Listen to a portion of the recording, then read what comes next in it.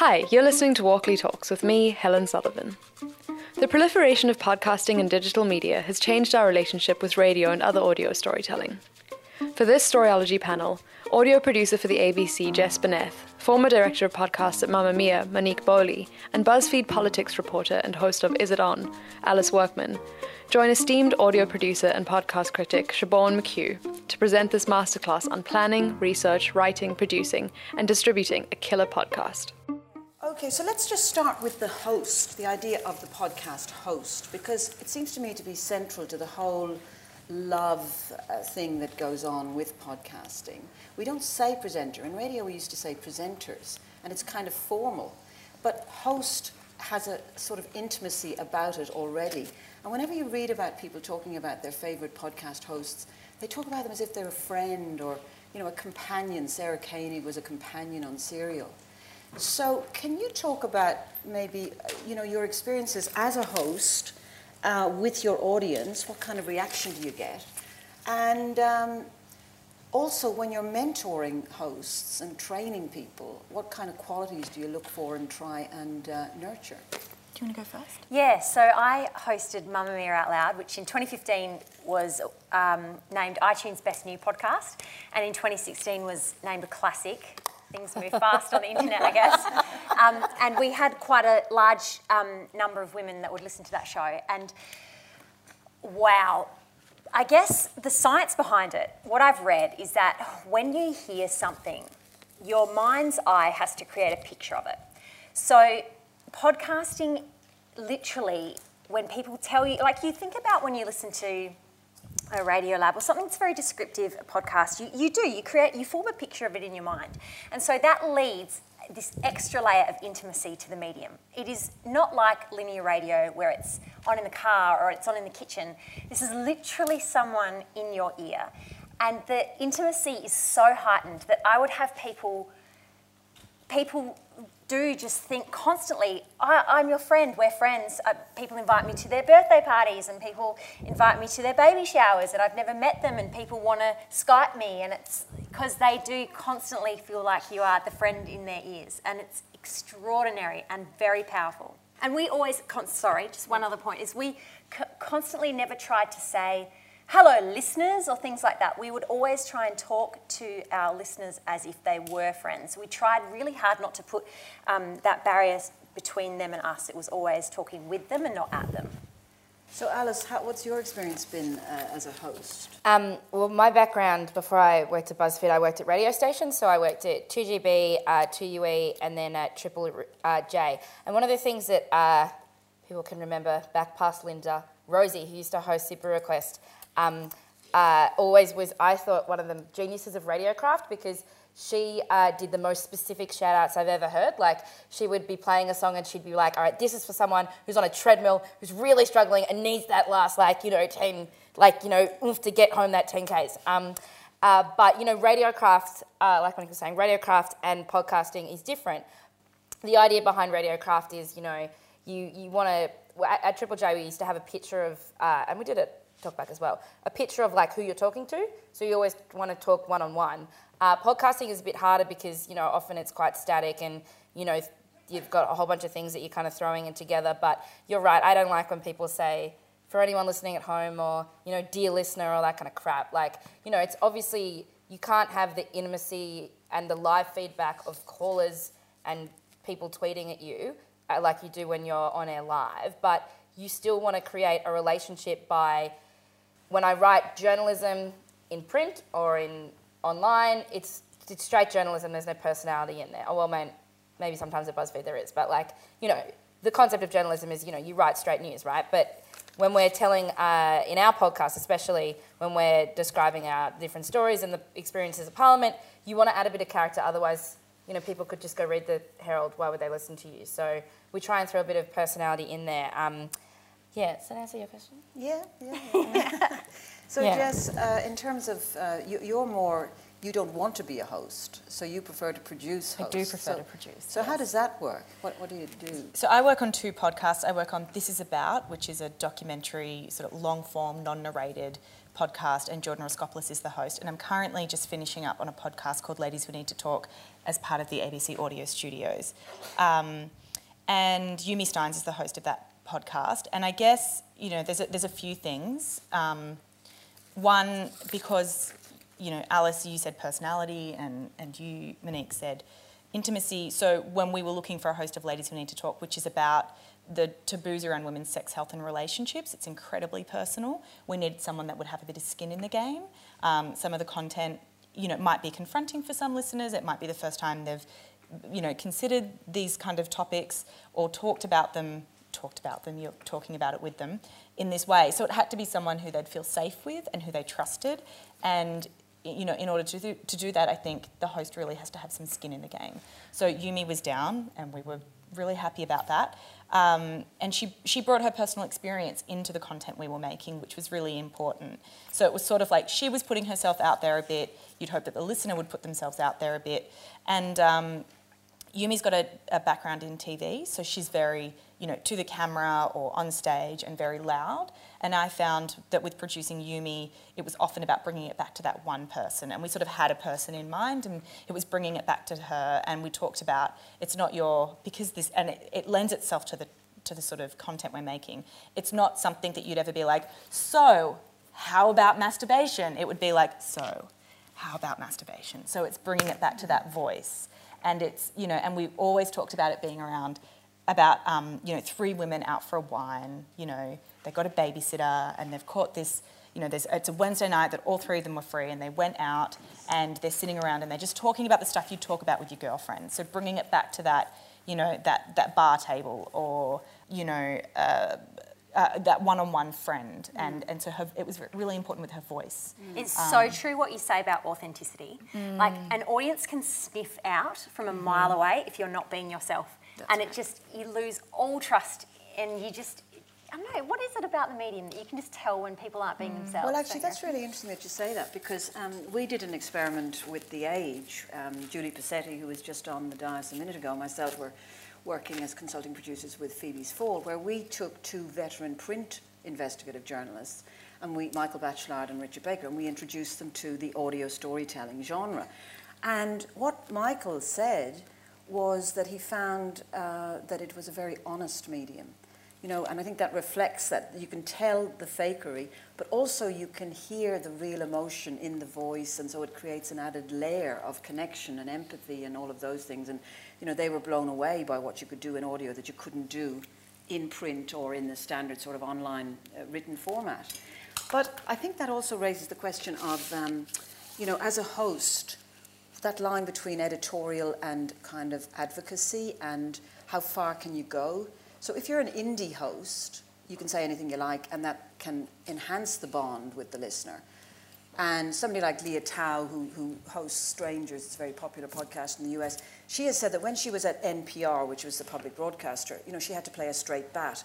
But now not only does she give opinions, she feels the audience expect her to be opinionated, and she will endorse a story about refugees and say, those poor guys, she will cross a line into some other place. But I think Leah can, because she's done a 4-part series on speaking to every guy that ever dumped her and put her soul out there, and all of these really vulnerable moments. And so, 2 years later, when she does a story about refugees, how can she not put herself in that in some way? And I think that's the difference between news and NPR and an independent But how podcast. do you manage the constraints of the ABC, especially now, Monique, that you've had to move into a different space? I mean, there's an editorial, there's a charter, there are regulations. I don't know what it's like at BuzzFeed in that regard, Alice. Do you have a bit more leeway?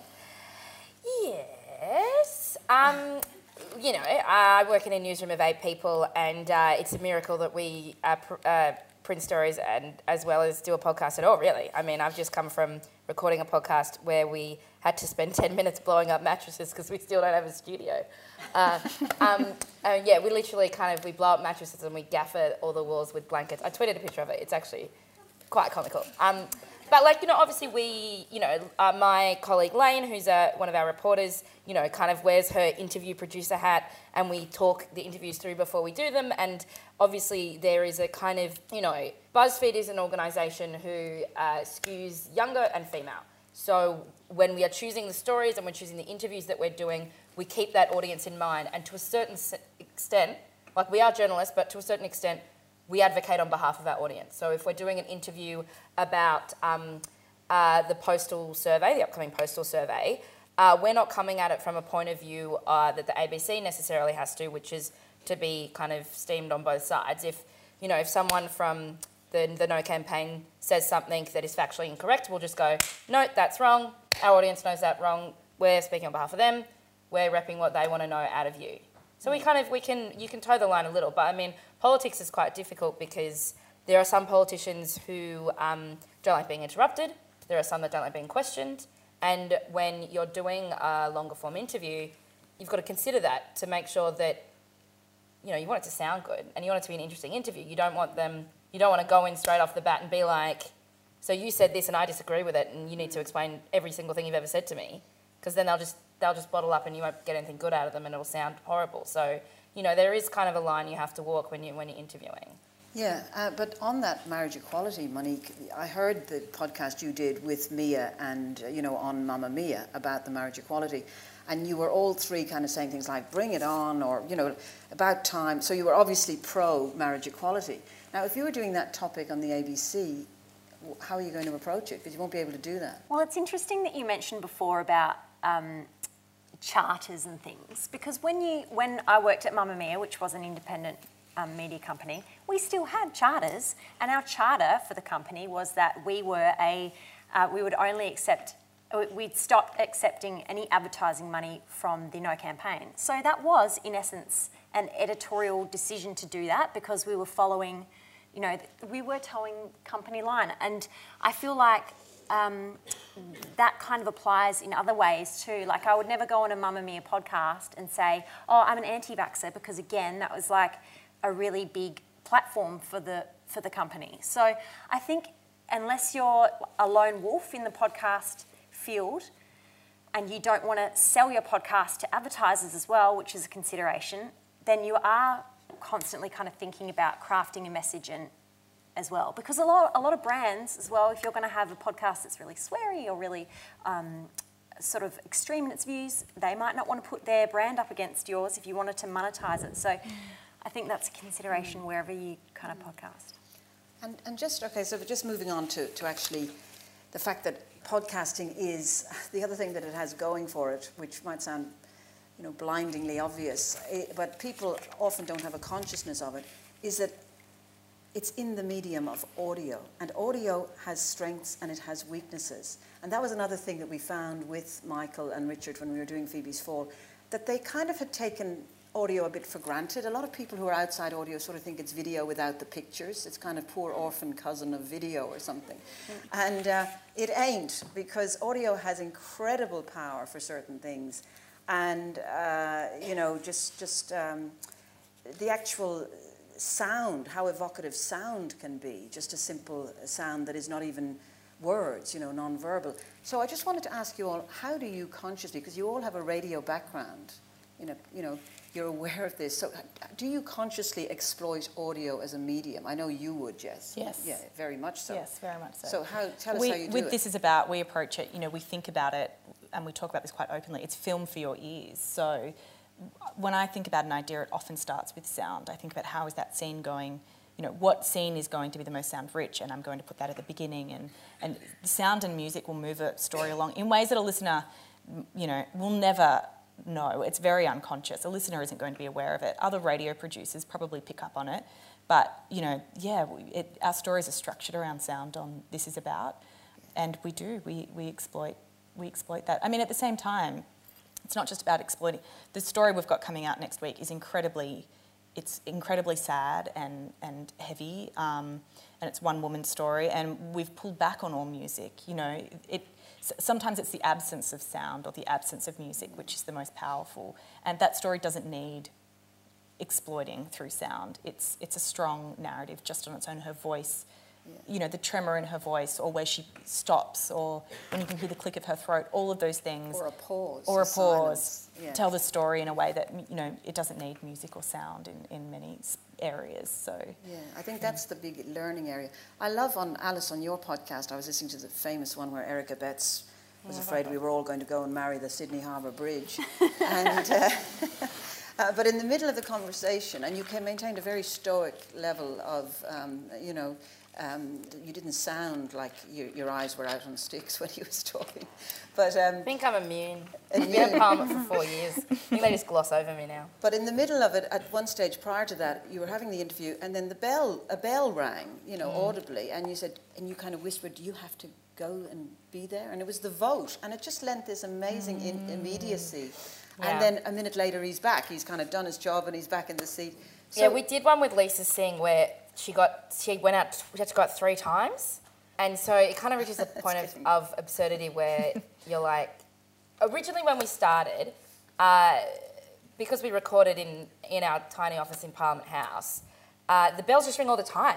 And at first we used to stop every time the bells rang, but then depending on what the vote is, they can ring for like 5 minutes, then pause, then ring for 3, then pause, then ring for 1 again. So we reached a point where we just literally couldn't be bothered sitting around. So if the bells ring, we just say, reminder, we're in Parliament House, the bells are going to ring. And we just go on with it, because otherwise we'd be there for hours. But yeah, in interviews all the time.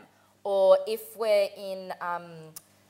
we did an interview in a minister's office and they'd forgotten that they had a meeting and someone walked in halfway through. People walk in on the podcast all the time.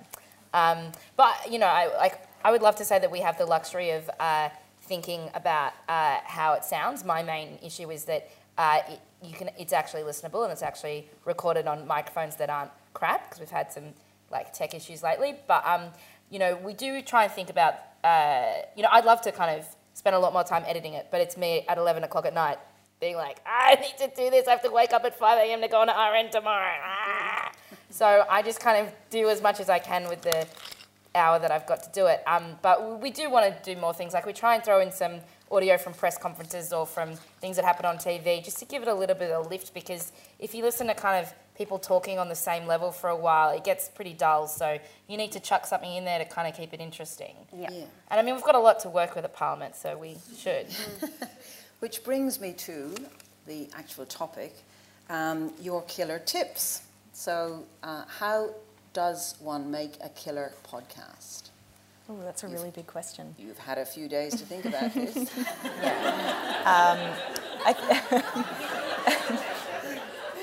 I'm going to talk about ideas, because I get this question a lot when I say, I produce podcasts, and there's a lot of interest in podcasts at the moment, and people always say, oh, I have this great idea for a podcast. And, you sort of started this session with some interesting statistics around what makes an interesting podcast, or, a successful podcast. So there's a lot of ideas that come out that aren't that great. But, I have 2 tests that I use around ideas personally. One is the pub test. I'll tell a story. I'm thinking about making this story for This Is About, what do you think? And then I'll tell them the story. I did this today to a collaborator over Skype, and everyone has had the same reaction to this story. They sit back and they go, huh. And I get that every time, so I know that it's that it might work. And on Ladies, it was, you'd tell people what the show was about, and everyone would go, yes, and name 10 things that they would want to talk about on that podcast. So, so there's coming up with a really good idea, and then it's, which we get a lot of, and then taking it to that next step, which is making sure it sustains 20 to 25 minutes for This Is About, or for Ladies, a whole season. So it's taking an idea. Often we get ideas that are the first 8 minutes of a story, and it needs that second pivot. Something has to happen. And with, at ABC Audio Studios, and Monique will find this too, we get a lot of ideas that it's just an idea, it's not a series. It's not a podcast yet, it's just an idea. So I think my first tip to how to make a killer podcast is finding a really good idea, and then thinking about how is this going to work as a 4-part series or an 8-part series, and storyboarding that out, breaking it down. Is this interesting enough to sustain 8 episodes or 4 episodes, or for This Is About 20 minutes? So yeah, that would be... Ideas. So Monique. Ideas. I have 3 things that I think about in every podcast. The first thing is, who is going to listen to this? The second thing is, why would they listen to it? What are they getting out of it? What value are you giving them? If you can't answer either of those 2 questions, you don't have a podcast. And the third thing that I would say is, don't waste people's time. There are so many podcasts out there where it's 2 mates chatting for 15 minutes about what they had for dinner before they even start the show. Just no one's got time for that. Get into it straight away. You want to grab someone by the balls from the minute they start listening. however you do it, just don't be a time waster. Respect people's time. I think it's important to respect Yeah. that everyone is really busy, and to respect people. If it can be done in 20 minutes, do it in 20 rather than 40. Yeah. And yet I just spent 2 hours, I couldn't believe I did this, because I'm on another panel with the people who make Case File, you know, the crime true crime. And I listened, it was the murder of Peter Falconio, and I listened for 2 hours. I mean, I did a lot of ironing in that time. But, and it was just, I couldn't believe it. There was no sound. All the things that I usually need, that I want, sound-rich storytelling, he didn't even chapter it. He jumped. 1 minute we're with the murderer, then we're with over in Yorkshire or something. There wasn't even the semblance of a pause of a chapter, but it was compelling. So I suppose if we think about story, character, and plot, which are the three things that Eric Newsom of Audible mentioned as being crucial for a good podcast, it was all about plot really, and character and story. I mean, I suppose it had all those three elements. But anyway, so it's interesting. So a podcast can be many things. But it sustained you. It did. There's a lot of waste your time. there's a lot of argument over what is the duration that a podcast should be. The average commute in capital cities in Australia is 20 minutes. Should it be 20 minutes? I think a good story is a good story. If it takes 2 hours, if it sustains you for 2 hours, it can be 2 hours.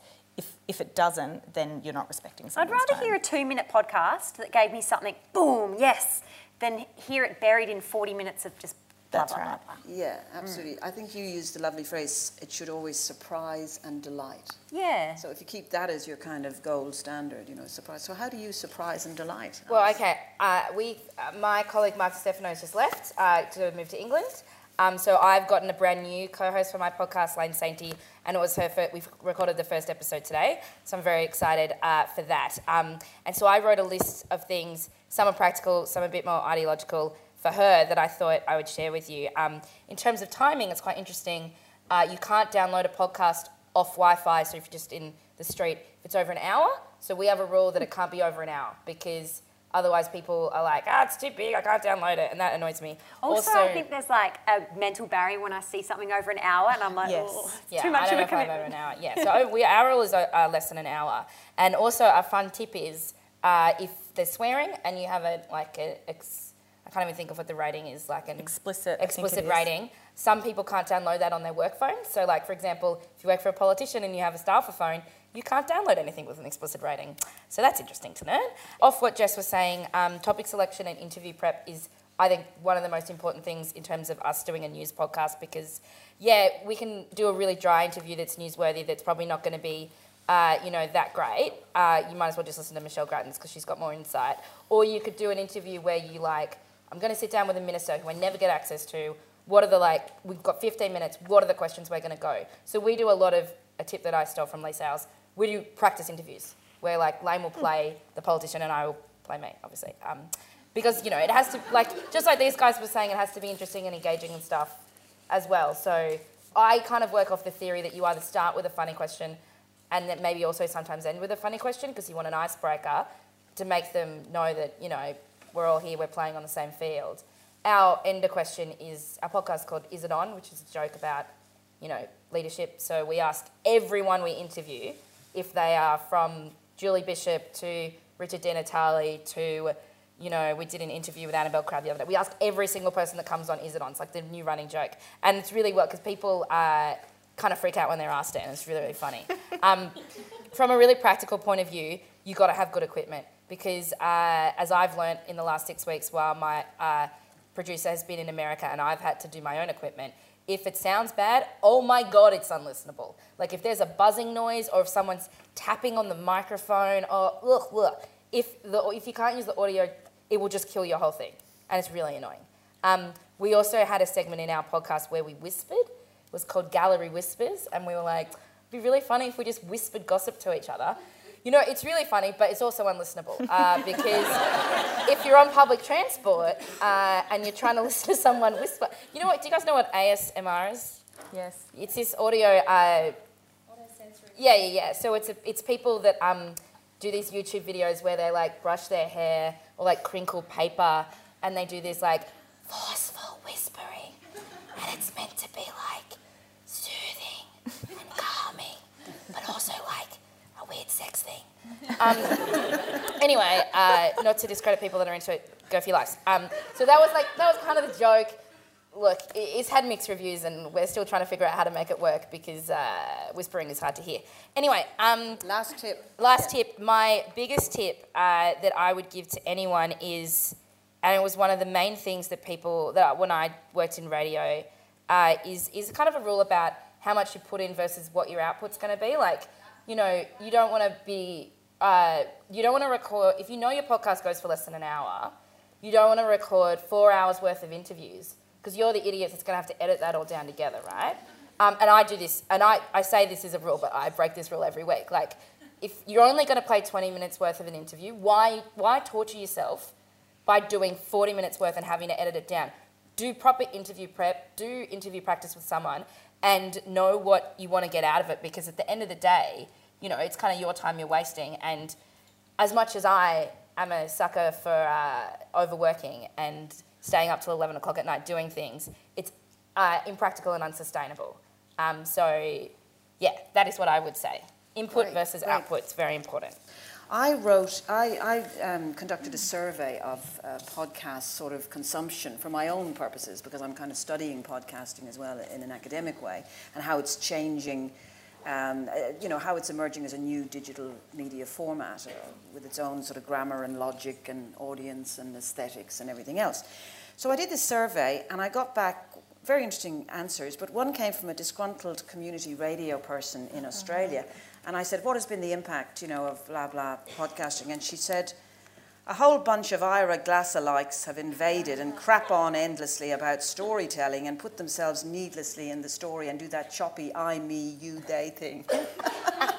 Which I thought was a rather good summation. But what my question is, I get really irritated when I hear young Australians, and my own students are doing it, and they want to start a podcast with, so here's the thing. Because we don't actually say that. I know I'm Irish, so it's a bit weird me saying this, but, we don't actually say that in Australia. So how do we stop the cultural colonization? Much as I love, Radiotopia and all the great Americans, Radio Lab and Serial and all of that, but how do we stop the Americans taking over? How do we keep the Australian voice in our podcasts? Look, population-wise, America's a really big country. They've got a dominance in this space like they've got over every other space, because the podcast community here is smaller and theirs is bigger. I've had this discussion with many colleagues of mine at the ABC, and I just think there's lots of room for Australian content and lots of room for American content, and you don't have to listen to the stuff that you don't like. There's so much out there. If you don't like the style of it, or if you think it's ripping off Ira Glass, there's so many other things to listen to, so just switch. I think it's a maturity thing. I think that when you first start out in broadcasting, you naturally start to imitate the things that you really like. And I did it, and I've imitated presenters that I've loved, and I hear other people doing it too. And I just think that it's just a maturity, it's just a time thing that we will naturally find our own voice over time. I can't see you turning into an American, Alice. God, I hope not. I'd say to your students, make them listen back to themselves doing it, because my God, listening to yourself is horrible. And that might get them out of the habit. Or pointing out to them that maybe it sounds a bit inauthentic, because it comes back to what we were talking about with like authentic voice and inauthentic voice, right? Like the most powerful radio is when you catch someone off guard, or you're getting a raw story, or, I always find the best question, if I'm stuck to ask someone something and I need to ask someone something, I always just say to people, just tell me something you've never told anyone else before. Because it makes a different part of their brain turn, and you get to hear what they sound like normally, and that can get you closer to what, I guess, is what you want to hear. You've been listening to the Walkley Talks podcast. Sign up to our newsletter at walkleys.com/subscribe, or join the conversation on Twitter. This podcast was produced with help from freelance journalist and fabulous intern Courtney Hunter and former Walkley superstar Kate Golden in Sydney, Australia.